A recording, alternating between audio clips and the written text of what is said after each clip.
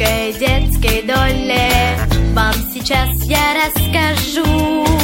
Как же сложно быть ребенком, просто слов не нахожу.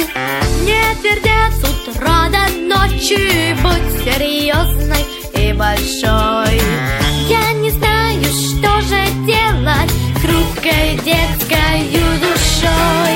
Ха-ха-ха, с утра хореография, га-га-га, и гаммы на обед. Рисование, фигурное катание, шахматы, классический балет, фехтование, футбол и вышивание, саксофон, конная езда. Не твердят соседи и родители, будь хорошей девочкой всегда. Да, да, да, но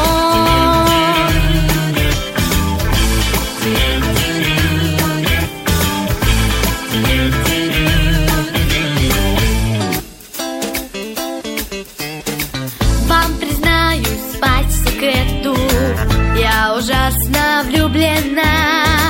Ни в поэта, ни в танцора, в хулигана драчуна.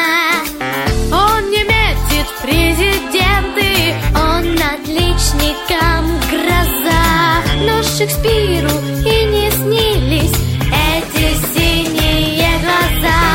Вместе мы поставим папу на пуанты, мама, заставим маму рисовать. Ба-ба-ба для бабушки из гаммы, ну а дедушку научим вышивать.